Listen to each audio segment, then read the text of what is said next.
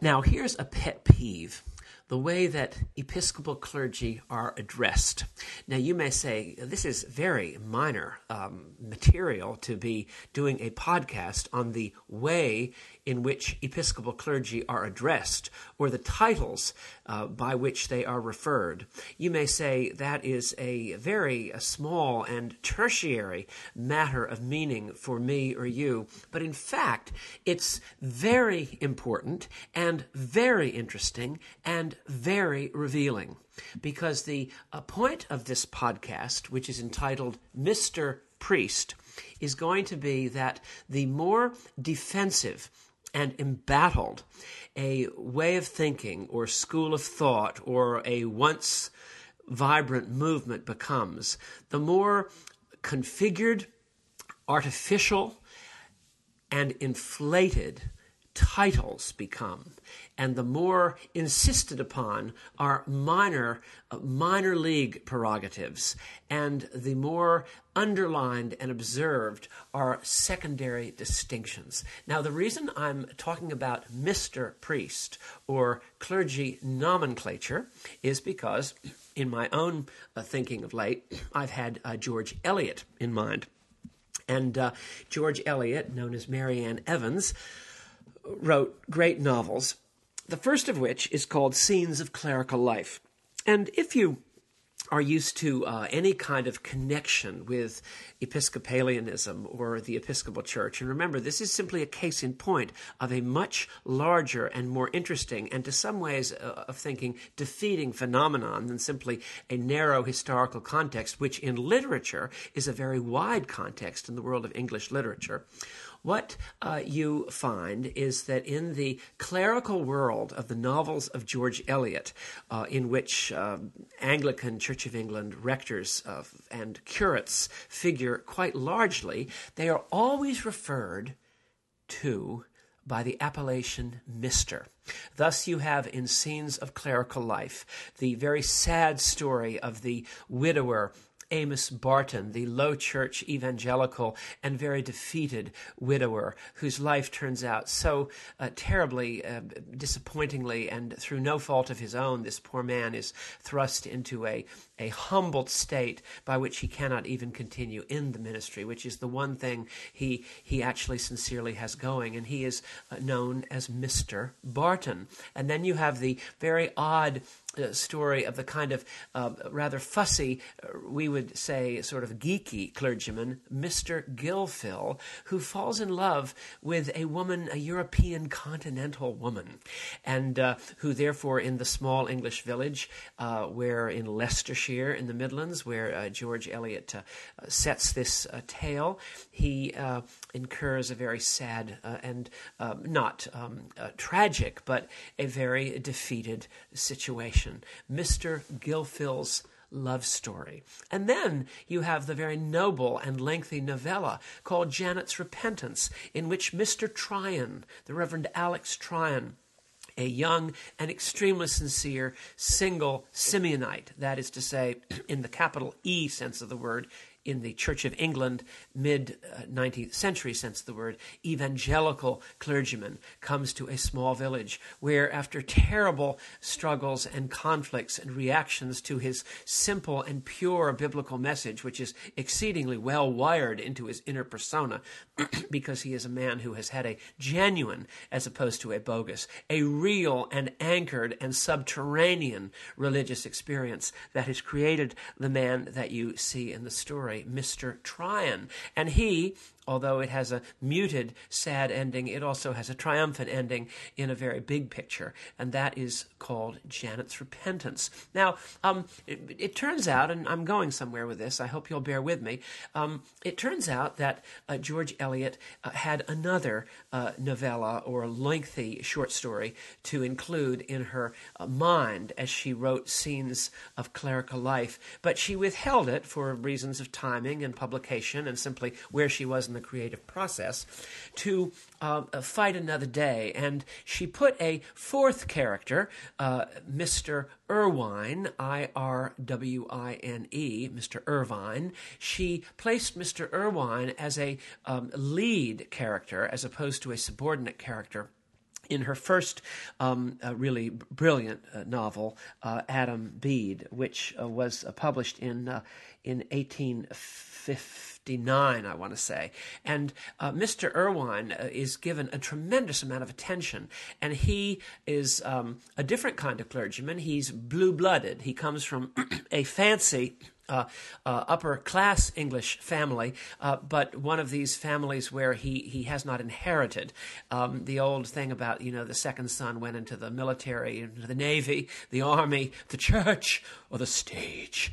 That great line from HMS Pinafore. He is not a first son. He didn't inherit.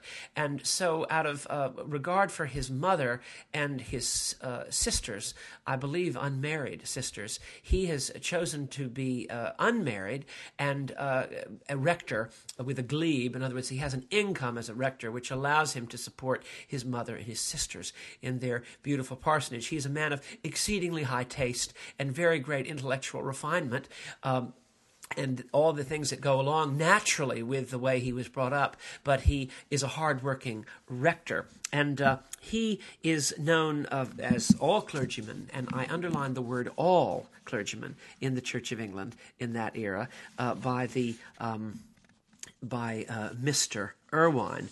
And he's a very tolerant man. He's a great man. He's a man of tremendous tenderness. And this is what, although he is not an evangelical and he is not a high churchman, and this is what George Eliot says about him on page 75 in the lengthy and, I think, for me, very meaningful chapter entitled The Rector. He remained, you see, at the age of 48 a bachelor, not making any merit of that renunciation, but saying laughingly, if any one alluded to it, that he made it an excuse for many indulgences which a wife would never have allowed him, and he was the only person in the world who did not think his sisters uninteresting and superfluous. But his was one of those large-hearted, sweet-blooded natures that never know a narrow or a grudging thought. Epicurean, if you will, without enthusiasm, no self-scourging sense of duty, but yet, as you have seen, of a sufficiently subtle moral fiber to have an unwearying tenderness for obscure and monotonous suffering. It was his large-hearted indulgence, and so forth and so on. And Mr. Irvine, who's played, by the way, in the BBC, the English dramatization of Adam Bede, which is very fine, by the wonderful actor Robert Stevens, whom some of you will remember from War and Remembrance in an entirely different role. But Epicurean, if you will, that is to say, not a person of enthusiasm like the evangelicals were often regarded, even Mr. Tryon is such a one, or a self-scourging sense of duty, but yet, as you have seen, of a sufficiently subtle moral fiber to have an unwearying tenderness for obscure and monotonous suffering. Well, we could go into the history of Victorian and pre-Victorian and post-Victorian literature right through E.M. Forster, which is a very different kind of approach to these matters than George Eliot's, a much more distanced and neutral approach, or I think I would say almost free-thinking approach in the case of E.M. Forster. And you could see clergymen, and they're always Mr. this and Mr. that, and it will come back to you again and again in Dickens, and it'll come back to you in Trollope, heavily in Trollope. Mr. Slope, who is the definition of a dreadful canting evangelical in Trollope's mind, but then you have Mr. Harding, the saintly, gentle, and humble hero of The Warden, and you have in various types of clergy in Thackeray, and you'll have them in Jane Austen, and it's always Mr. This, of course, was pre-Oxford movement, pre-High Church, when all of a sudden there was a crusading group of clergy who felt that the prerogatives of the church were being damaged by an ecumenical bishopric in Jerusalem, by which the Church of England made official ecumenical unity with the Lutheran Church of Germany to position a Protestant bishop in a Jewish, that is, Jewish ethnically by blood, Protestant bishop in Jerusalem, and that therein lies a tale. But then the Church of England, the high church people, became defensive. And you notice this, all of a sudden, their father. Now, I want to talk about the current state of affairs, or what happened. I hope you've taken it for a fact that, because it is a fact, it's not a matter of opinion or discussion, that clergy in the Church of England were always called Mr. And, of course, to modern parlance in churches, people always are undone by that because they think, well, that's putting the clergyman on the same par as everyone else. Well, you bet it was.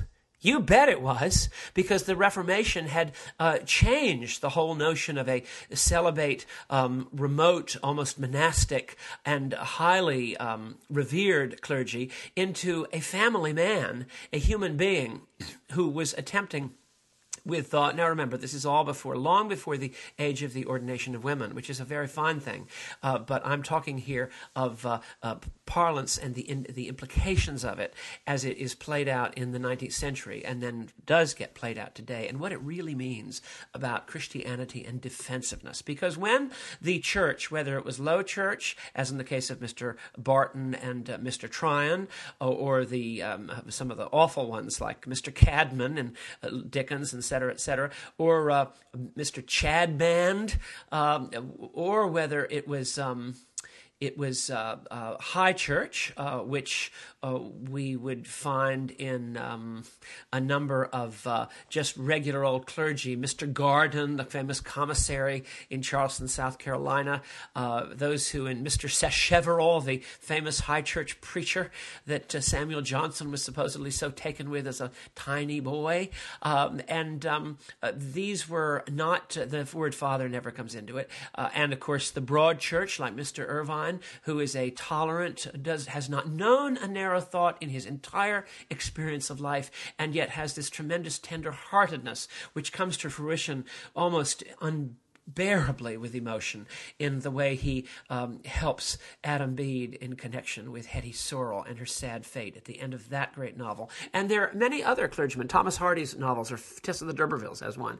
And then they are pilloried by Samuel Butler in The Way of All Flesh and in a number of other novels. But even in Forster, in, A Room with a View, his great play about Florence and the implications of something that happens to the heroine on a visit to Florence, and with a very free-thinking couple of men, a father and a son, who become heroes. There is an open-minded and marvelous liberal Catholic, that is to say, liberal in spirit and theology, but also high church clergyman, who becomes a kind of a hero, a man of tremendous help in the sufferings of life that the families in Forster encounter. So Mr. is universal. Now what happens when the Oxford movement comes in, and you see the church has been threatened in the mind of Newman and Pusey and Keble and others, and maybe so, that they see the Jerusalem bishopric as a kind of sellout of the distinctive,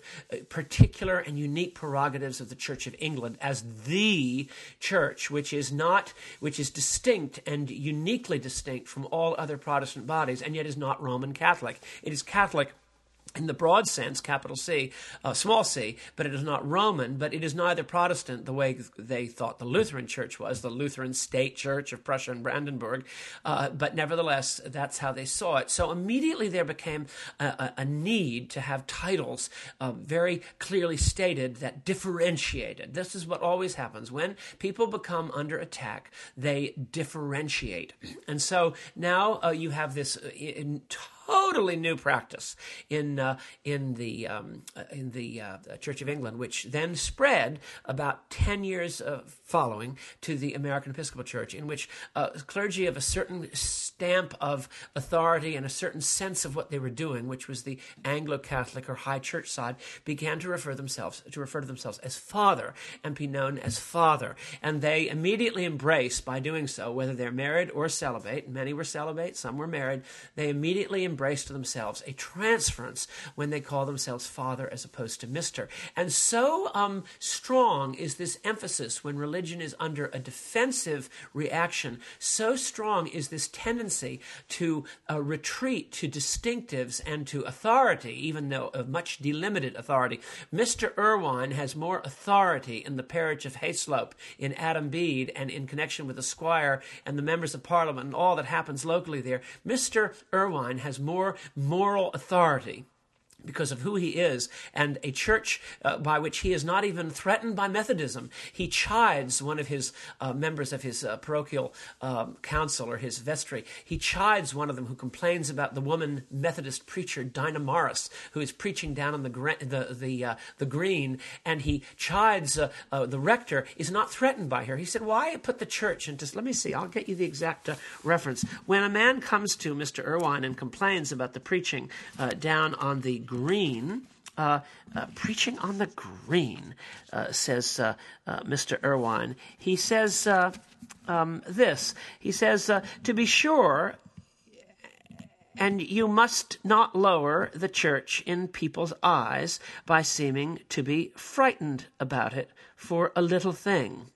He says, to be sure, and you must listen to me now, we must not lower the church in people's eyes by seeming to be frightened about it for a little thing. And then he proceeds to actually even quietly praise the local, slightly fanatical and angry, but so sincere Methodist lay preacher who lives in the parish.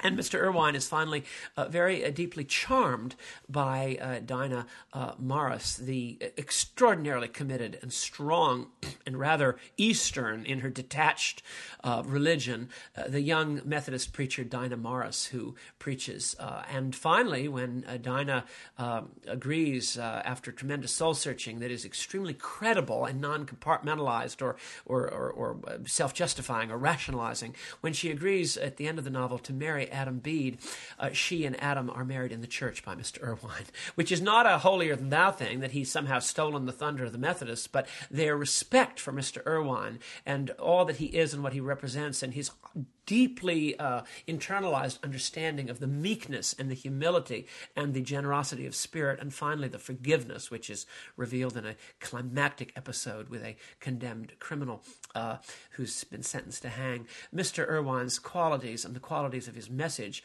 are so strong in the community that even the Methodist preacher Dinah Morris and Adam Bede, the carpenter, are willingly and delightedly married in the church by Mr. Irvine. Well, Mr. Irvine is not threatened, hence Mr., but his successors, maybe two further, or three further, might well have called himself Father so-and-so. And what happened universally is that this became, everybody thought, and what happens with lay people, you can't really say this, but you can say it if you're a clergyman, because it's like you're in the profession, you know how professionals think, whether you like it or not, you do. And lay people, until they get into the kind of guild, it's like academic life and being a dentist for that matter, or being a physician, you don't sort of know what the insider is thinking until you become one. And when you become one, you find out that you, quote, you want to be called Father because you don't have any other, nobody gives you any other respect walking down the street in the city today. So you want to be called Father by your parishioners. And of course, a lot of people love this. They love to swoop and to walk, just rush into the arms of transference and a father figure. And so who wouldn't, in many parishes, want to call their rector Father? And let me tell you how this actually comes down, and then I'll finish. I have been fighting an absolutely losing battle, and it will never be won. It's lost, and it was lost long before I came along, for people to call me Mr. And they just wouldn't do it. And I would say, well, don't you want, I would quote, Dickens, or I would quote the prayer book tradition, which I would quote great authors, like I've just been mentioning. I would quote any number of sources which are entirely unanimous in the way that clergy were referred to out of a Protestant consciousness, that the clergyman was one. He was the parson, that is the person. He represented the average person. He was not distinct and unique or holier. He was not a monk or an abbot or were a priest in some sacramentally ineffaceable stamp that had been given by virtue of the laying on of hands. There were people who believed that, but until in fact, in the Episcopal Church, until about 1970, clergy were still almost always referred to as Mr. Now, as I've said before, every great city in the East Coast had a Catholic parish or two, an Anglo-Catholic parish or two, which had carved out a niche since about 1870. St. Ignatius in New York, St. Mary the Virgin in New York, and the famous ones in Chicago, where there were quite a few. Boston, the Advent, Washington, St. Paul's K Street, and St. Agnes and the Ascension, going right down to even the South, where there was often a parish that had carved itself out this distinctive niche, and an eclectic group of people who wanted this would come and support it, and the minister was called Father. He was not Mr. Priest, he was Father Priest. And so it became, but so delighted were quote, were the congregations to address their inflated clergy as Father, and so delighted or self-congratulatory or pleased was the clergyman to be known as Father as opposed to Mr., which struck him often as kind of a diminution of all that he had thought he was doing when he went to seminary. The word Father took off and became universal, and even I remember I was at a convention, or heard of a convention in New York City, where Benjamin Menifee, who was the low church and yet liberal in the best sense, and also low. He was sort of a Mr. Irvine type of character. But Benjamin Menifee always insisted on him being called Mr., and he was a man of another era who was, still in the 60s. He was at the rector of Grace Church, which was considered a low church, but it was really would have been historically considered a broad church. But when everybody else went high church, broad churches looked low. So he was now the rector of low Grace Church, and he would get up in front of the diocesan convention up at Synod House, and sort of a scene from James Gould Cousins, and the bishop, wonderful, the Right Reverend Paul Moore Jr. Paul Moore, whenever Mr. Menifee got up, and if he were recognized by the chair, which Bishop Moore would always say, yes, Mr. Menifee, and there'd be a polite chuckle because the Diocese of New York at that time was overwhelmingly Catholic, was overwhelmingly high church, and there were only a scattered group of kind of a tiny little brotherhood of clergy who were still called Mr., and they couldn't really get away with it in public. But Paul Moore was blessing this. He was saying Mr. Menifee to please Mr. Menifee, and that was the way Mr. Menifee saw himself. But after that, you couldn't even, I became Father Zahl very rapidly everywhere I went, and there was nothing I could do. Even my high church friends who knew a little bit about the history of the church, who knew that I preferred it, sort of thought it was funny to see me slightly humiliated. There was definitely a sense in which I was humiliated when they would force me to put on Catholic vestments if I were, quote, con-celebrating at Eucharist in a high church situation, and I always agreed to. I always said yes, because I didn't want to rock the boat. But they were really cruel, because deep down it was a practical joke. Deep down it was a, look at what we've made Mr. Zahl do. Ha, ha, ha. And it was funny, but it wasn't really funny, because it was really, I guess we would call it today, a lack of respect. All they needed to do was call me Mr. Zahl, and then I would have put on the vestments without any problem. There was no concession. There was basically the idea that to be truly religious in the environment in which we live, which is eclectic now instead of universally broadly Christian, we have to insist on our prerogatives and call people Father. And then this became cheapened and popularized with the tremendous influence of the desire to be like the Roman Catholics and the ecumenical movement. So instead of being Father Zahl, I became then Father Paul, because I heard Father Paul. How you doing, Father Bing? How you doing, Father Bing? Well, I'm doing fine, Father Barry. And you became Father Paul, and that was one step beyond. One step beyond Father Zahl was Father Paul, and then bishops, instead of being Bishop Creighton, would become Bishop Bill, or Bishop Harold, and this was, and before you know it, who knows what it'll be. The trend, first it became a disrespect and a defensiveness, and then it turned into something that was a little bit, in my view, sort of cheapened and running like lemmings to be something that we never really were. All we were was normal Protestant Christians who embraced the Anglican or Episcopal tradition in certain ways that we valued and held dear, but they were not primary to our Christianity. They were secondary. And we were fellow serving human beings who were attempting, as the epitaph to Phillips Brooks and the statue in Copley Square, Boston, we were attempting to serve our fellow man, to serve God and man, to use the old language, but that's the way it appears on the statue. He sought to serve. And so Father Paul was another step removed from Father Zahl, which was a step removed from where we thought we were, which was Mr. Zahl and Mr. Monroe and Mr. So-and-so, which was really what it was all about. I'll say just one more thing. Years ago in college, at Harvard College, if you were a junior fellow, the tradition was that the absolute creme de la creme of the graduate students, that is, those students who were the absolute highest possible level of academic productivity and insight and material achievement and contribution to their fields, were elected junior fellows of the college, or junior fellows maybe of the university. But I was so very much, helped in this area long before I became ordained, when I was in Lowell House of Harvard College, and the master of Lowell, Zeph Stewart, may he rest in peace, really took a kind interest in me and became, in fact, my tutor towards the completion of my senior thesis in the classics department, the Department of Special Studies, because it was an interdisciplinary thesis. And it was always odd to me at first, having come from a state university where titles were very important for the first 2 years of my undergraduate education, where everyone was doctor this and doctor that and professor this and professor that. I was very struck that Zeph Stewart was known as Mr. Stewart.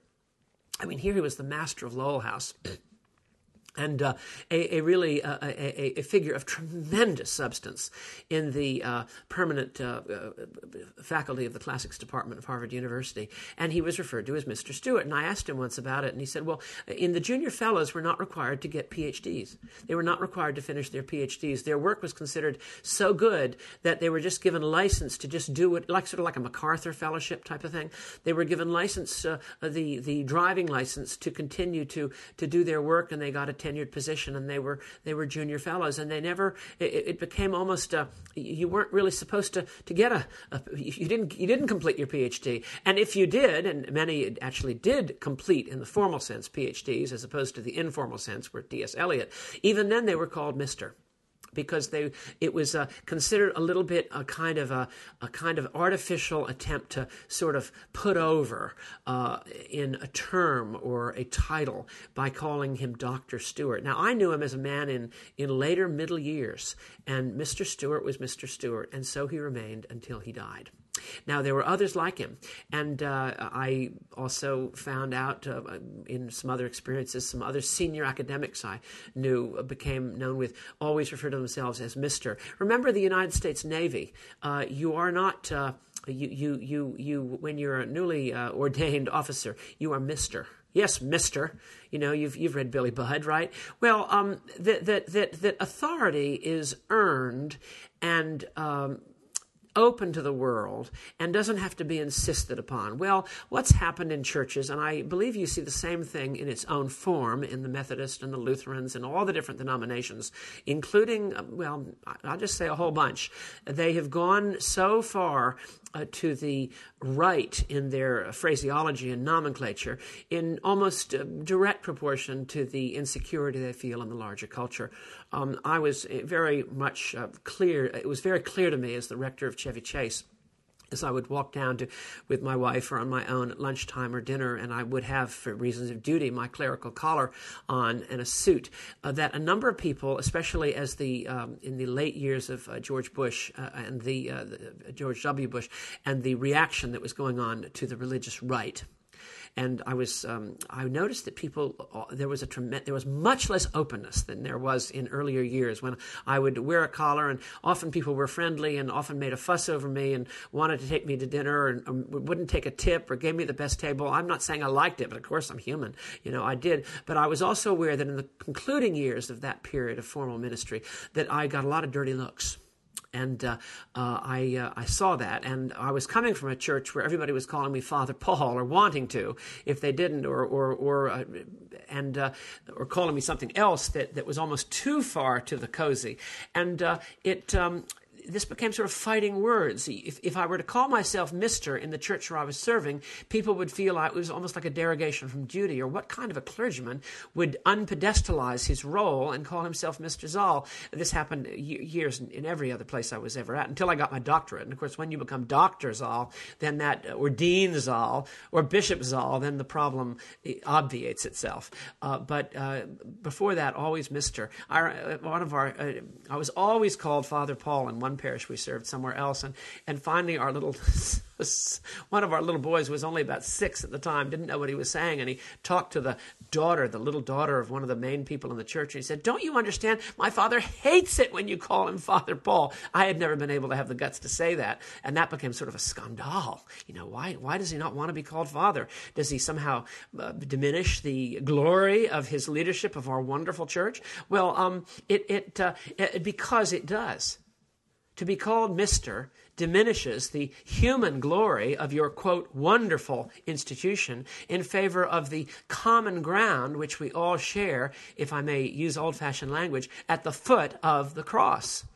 So Mr. Zoll is really much better. And whether you like Mr. or Father, and you're fully entitled to call yourself Father because of long tradition, which began around 1860. And remember, even Mr. Pusey was not Father Pusey.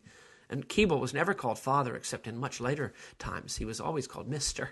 So, but nevertheless, it has tradition going back to about 1870 or 80. But I am totally with you there. That's fine. If you're Father, let me be Mr. But now we all have to be Father Paul. And what does that say? It says that the church is reculé. It's reculier. It's pulling back. The church is receding. Dover Beach, the tide is going out, and therefore we have to sort of build we have to do something to show that we're still there, even though in an attenuated and weakened and diminished form. So let's all give ourselves big, huge, fancy titles. And a very happy reading of Victorian novels, especially with great characters like Mr. Irvine, whose humanity and mercy and innate authority of a sanctified, generous character goes hand in hand with an absolute allergy to being known as anything else but Mr. Irvine. Thank you so much for listening, and God bless.